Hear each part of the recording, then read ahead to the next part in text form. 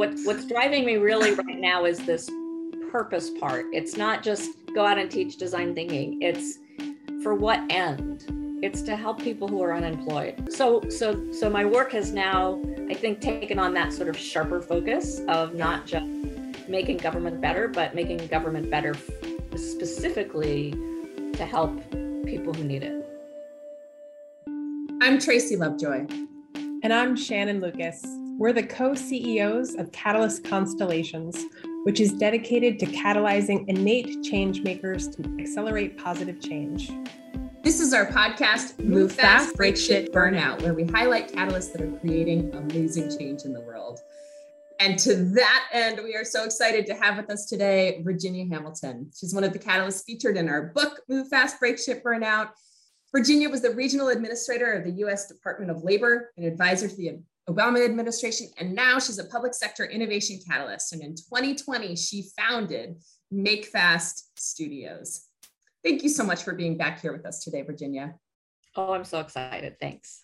Yeah, we'd love to start by hearing how you relate to the concept of catalyst. What does that mean to you? You know, when I first met the two of you and heard your description of catalyst, it was like coming home. It was just, oh, there's a name for this. It's a thing. There's attributes of the way I look at the world that are, I'm not crazy. That's right. So for me, I've always been a catalyst. And in the last podcast I remembered actually a story from the early 90s about some work that I did. I just have always worked that way. And so I relate to it by just owning it now in a way that I maybe didn't a couple of years ago. Yeah, I love seeing it in your title. It makes a little heart go pitter pat, Innovation Catalyst. And so when we last got to talk to you in our last podcast, you had started Make Fast Studios. Yeah. You were doing several really interesting projects, working with the city of Detroit, working with Coro, really kind of embedding design thinking into several places. Plus you were dreaming up 100 billable work days. Yeah. so bring us up to date. What's going on? What problems are you trying to solve these days? Okay. Well, the 100 billable days was a great idea, and it was a way to start thinking differently. But I would say it's an aspirational goal. It's I've been working way more than 100 billable days, but it's still, I'm putting together a calendar for this year, for 2022, and I'm blocking off chunks of time, and I think I've got it down to 200 billable days if I can actually manage that. But as odd as it sounds, for me in the work that I do, because I work in the public sector, the confluence of COVID, which actually allowed me to then go remote and meet and work with clients that I might not have otherwise, and have participants in training who come from all over the United States, and a new appetite for human-centered design, which is primarily what I teach, and also teaching people how to be change makers in government. The President Biden just put out an executive order basically saying that his expectation is that all federal agencies will create much better feedback loops between their customers and the federal government. Wow. And boom, that's what I do. So I'm starting to get much more demand for my work because I'm in this very small niche, I never know what to say, between of having both experience as a public servant for most of my career, but also having deep expertise in design thinking and in being a catalyst inside a large organization. Yeah, there's no doubt that the experiences that you have are so powerful. There's so much that you just shared that like my mind is pinging all over. And I totally understand, right? Like 100 billable workdays, it didn't work out, but I love I remember when I heard it and the audacity of it, and I love that boldness, right? To me, it's like the 4-hour work week, right? It's about the intentionality and seeing the life that you can choose to have in a different way. And unless you challenge people's mental model with something that seems almost impossible, and maybe it is, right? Like it's hard to shake us from what has become routine and normal. And we just think, well, oh, that's just how I work. And so I love that, right? Like Jesse Itzler, entrepreneur, he has a group that he gathers, and he has this thing of like, what's your big thing this year? Which is really, our family just sat down and did a calendar, because I really needed, of just, what are you looking forward to every month? So I have a calendar that doesn't have all our doctor's appointments and school days. Exactly. It's just like, what's the fun stuff? And that's what I hear in 100 billable work days. So thank you for that gift. One of the things that I did last year, which I really loved, was I spent 5 weeks in Spain, and I went into an immersion program. I lived with a woman who didn't speak English, and I went to classes every morning, and I had a tutor every afternoon. And I, again, an aspirational goal, which I may never reach, but I really want to learn another language fluently. And it was that sort of audacious goal of, I want to go learn Spanish in 3 weeks or 5 weeks. Totally. It gives me goosebumps just to hear it. How did it go? It was fantastic. It was one of the best things I've ever done. And I'm still got a lot of apps that I'm using, and I've got workbooks, and I've got flashcards, and I'm talking to people still. And so I'm planning on keeping it going. I'm going to figure out where to go next. Nice. I love it. You're such a powerful storyteller, which is part of the success that you bring in, and, kind of saying audacious things like that. But I love it flies in the face for us as consultants that so often we think, if I take 5 weeks off, the business is going to die. Exactly. Yeah. Right. And you're like, no, I'm going to go and I'm going to totally immerse. You weren't half working. I told people if they wanted to talk to me, we had to conduct the meeting in Spanish. And so it really cut down on all the requests for meetings. Did you really? Yeah. Oh my God, that's amazing. I feel rejuvenated just getting to hear that. Oh, thank you. Okay, so what else is present for you? You've built out your calendar. We're looking at 200 work days. What are the problems that you're tackling right now? I spent a lot of time in this last year really thinking about what was next for me.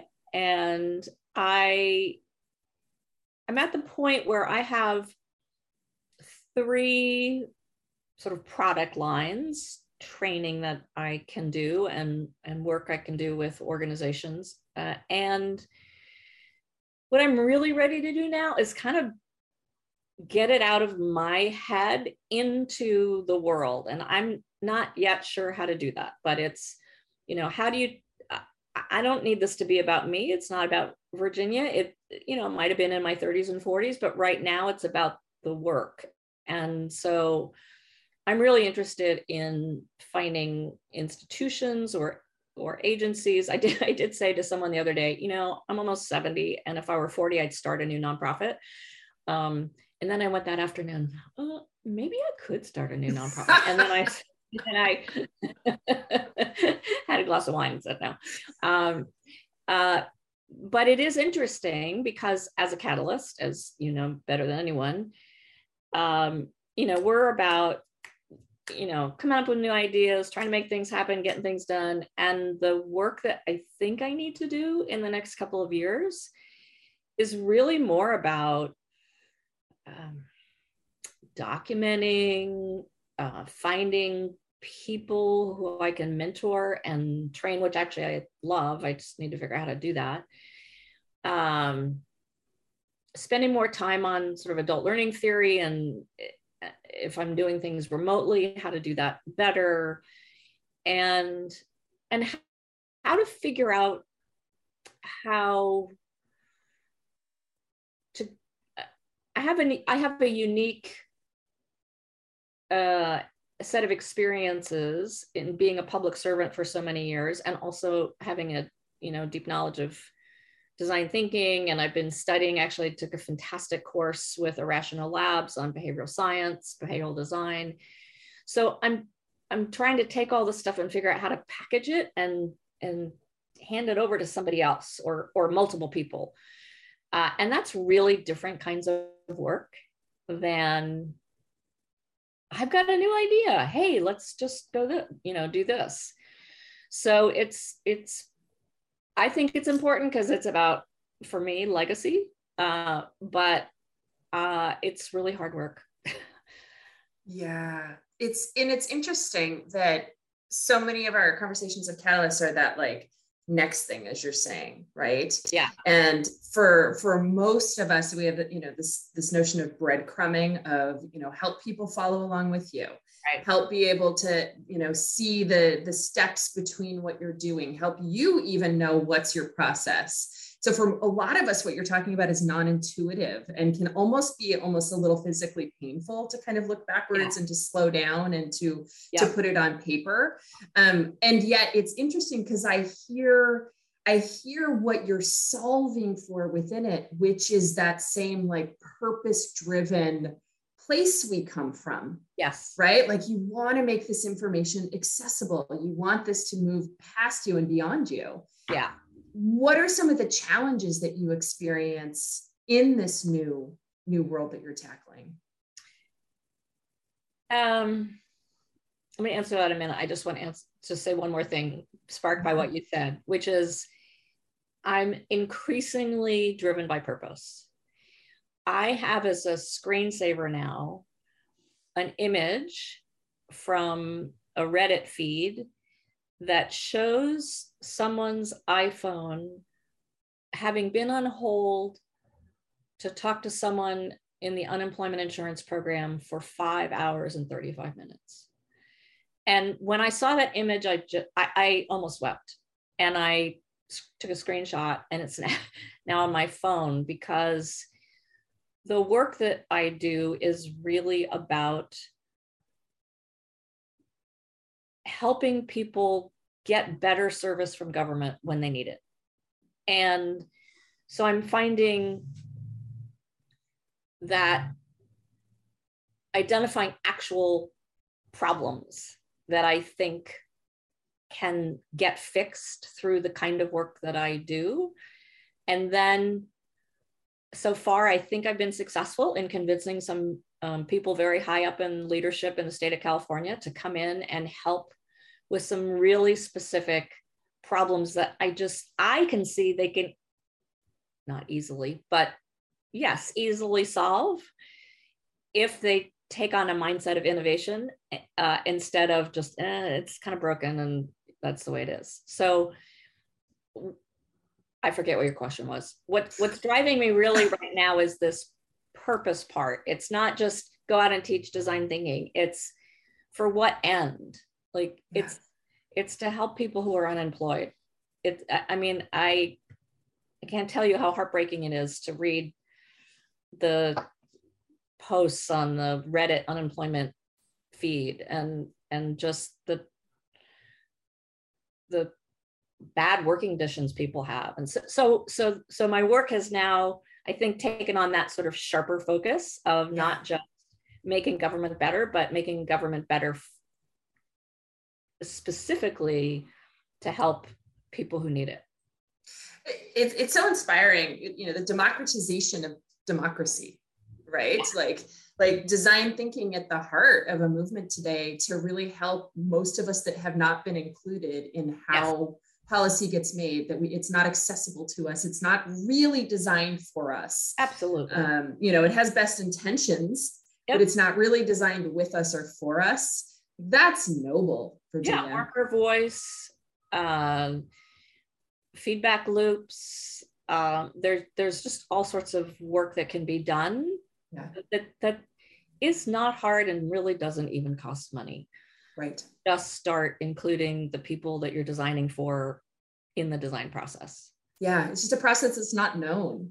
Yes, it doesn't feel like intentional exclusion. It's just no knowledge of how to include.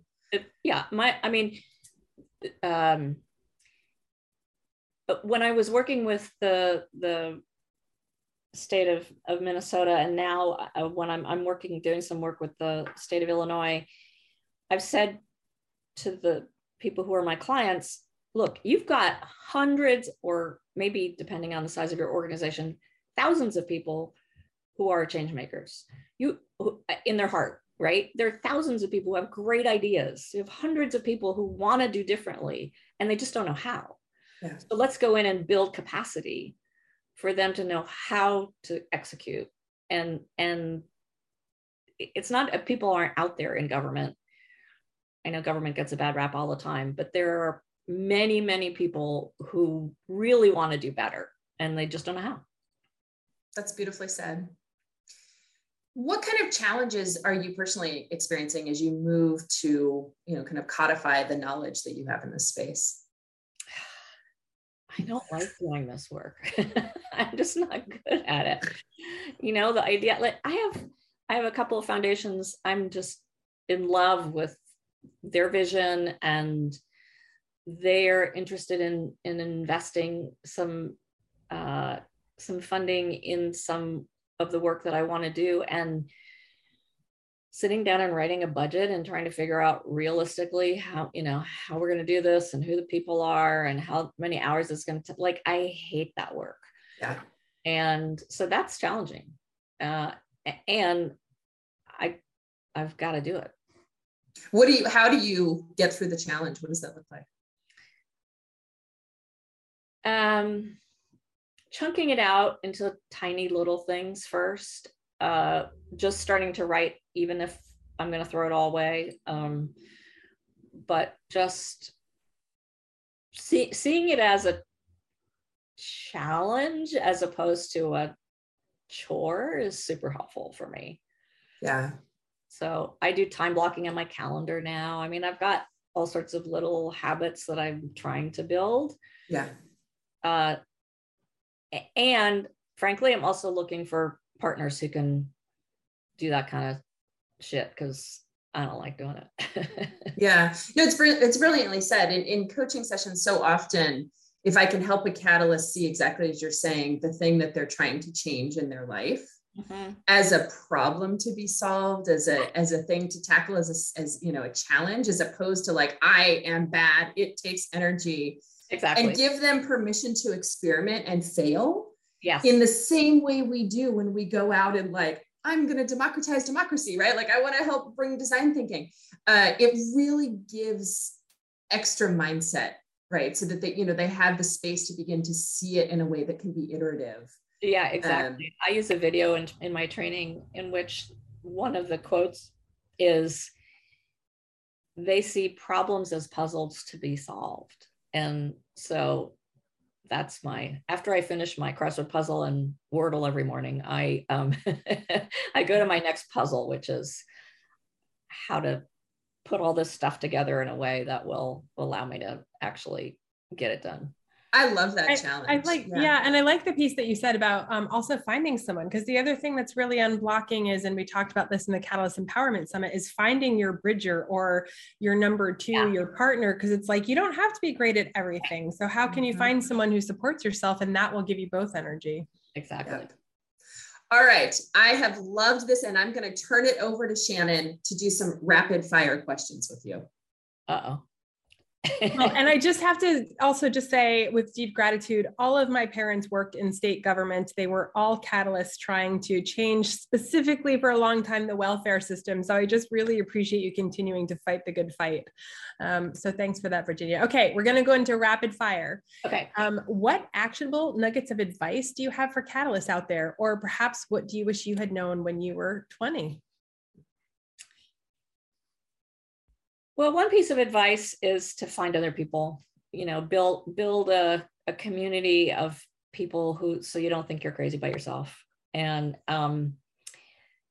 I didn't do that in my 20s, but I did start to figure out that I needed to do that. And so I've built become part of a group of people creating intentional communities off and on over my career. And I still have several of them going today. So that's definitely one piece of advice. And that's what I try to do when I teach my Gov 21 class, which is, bring together a group of people and say, okay, you can help each other. Yeah. Great advice, and so important for catalysts to be able to connect with other catalysts, to your Yes. point. So it's like, I'm not crazy, because that's the narrative we can get when we're out there all on our own, right? Yeah. So what advice do you have for leaders or executives in finding and leveraging their catalysts in their organizations? Well, that's so interesting. I mean, I just said, that's my belief, is that there are plenty of people out there. And as a leader, you need to build structures, infrastructure, skill building, training. I mean, of course, there's a huge body of work around, how do you shift your whole culture towards tolerance for risk? I'm increasingly become interested in the psychological safety work that Amy Edmondson's done and is out there in the world. And I'm finding, as I teach design thinking or being an entrepreneur, that more and more the sessions that we do on psychological safety people are asking for more. And so that notion of having it be okay to take a risk, or having it be, people feeling safe to say, I've got a kind of crazy idea. Divergent thinking, totally. Like, how do we create the space for the divergent thinking and de-risk it? And that also builds, very concretely into creating an inclusive culture, which we also know exactly creates better outcomes. So yeah, and we know psych safety is super important for catalysts in an organization. All right, what's the worst part about being a catalyst? I would say the worst part, I have a friend who teaches a session in one of my classes, and she talks about the Cassandra syndrome. Cassandra was the woman who was given an amazing power by the gods to predict the future, and also given a curse, which is that no one would believe her. And I often think that that's a little bit what happens with us. And it's not that we know the future, but we know how to get there. We know ways to get there. And we often, the worst part is that people just kind of go, oh, yeah, that's right. But like, we don't have time to do that. Or I don't know, maybe, but, or you're that crazy person from California or whatever it is. So that it's sort of the Cassandra curse is I think a big problem. Spot on. And what's the best part about being a catalyst? For me, it's in the last couple of years, I just listened to an interview with the people I work with in the city of Detroit.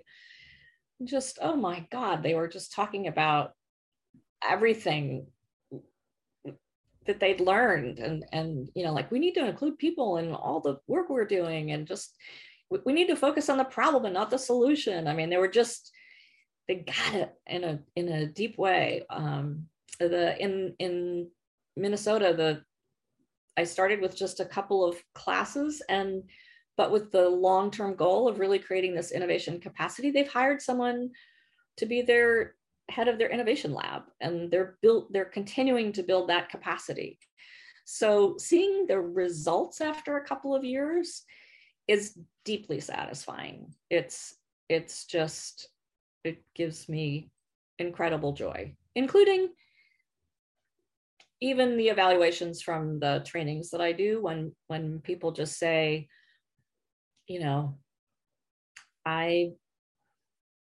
I didn't think that there was any way that I could really feel this connection to a group of people through Zoom, but through this training, I feel like I've found my people. It's just the best feeling in the world. Yeah. Thanks for sharing. And do you have a call to action for our listeners that you'd like to share? Sure. Hey, I want people to be along the way with me. I'm at the stage of my career where, I want to mentor, I want to teach, I want to spread the word. So anybody who's interested in innovation in the public sector, give me a call. What's the best way for them to reach you? LinkedIn? Actually, email is better. Yeah. Okay. Well, we will share that. Just ping us if you'd like to get a hold of Virginia. And I just wanted to say thank you so much for all the work that you're doing and for the fantastic catch-up conversation. Well, thank you so much. So lovely to see both of you. We're excited to continue to watch everything that's happening with Make Fast. And every time we talk to you, you have this inspiring way of framing what's going on. And I need that. Yay. So yeah, thank you. It's a gift. This was wonderful. It was lovely to catch up, and we need to do more. We do, and we will. Okay. To the audience, thank you so much for listening. If you'd like to learn more about how to accelerate positive change, go to our website at www.catalystconstellations.com or email Virginia. Be sure to check out our book, Move Fast, Break Shit, Burn Out. If you have other catalysts in your life, hit the share button and send the link their way.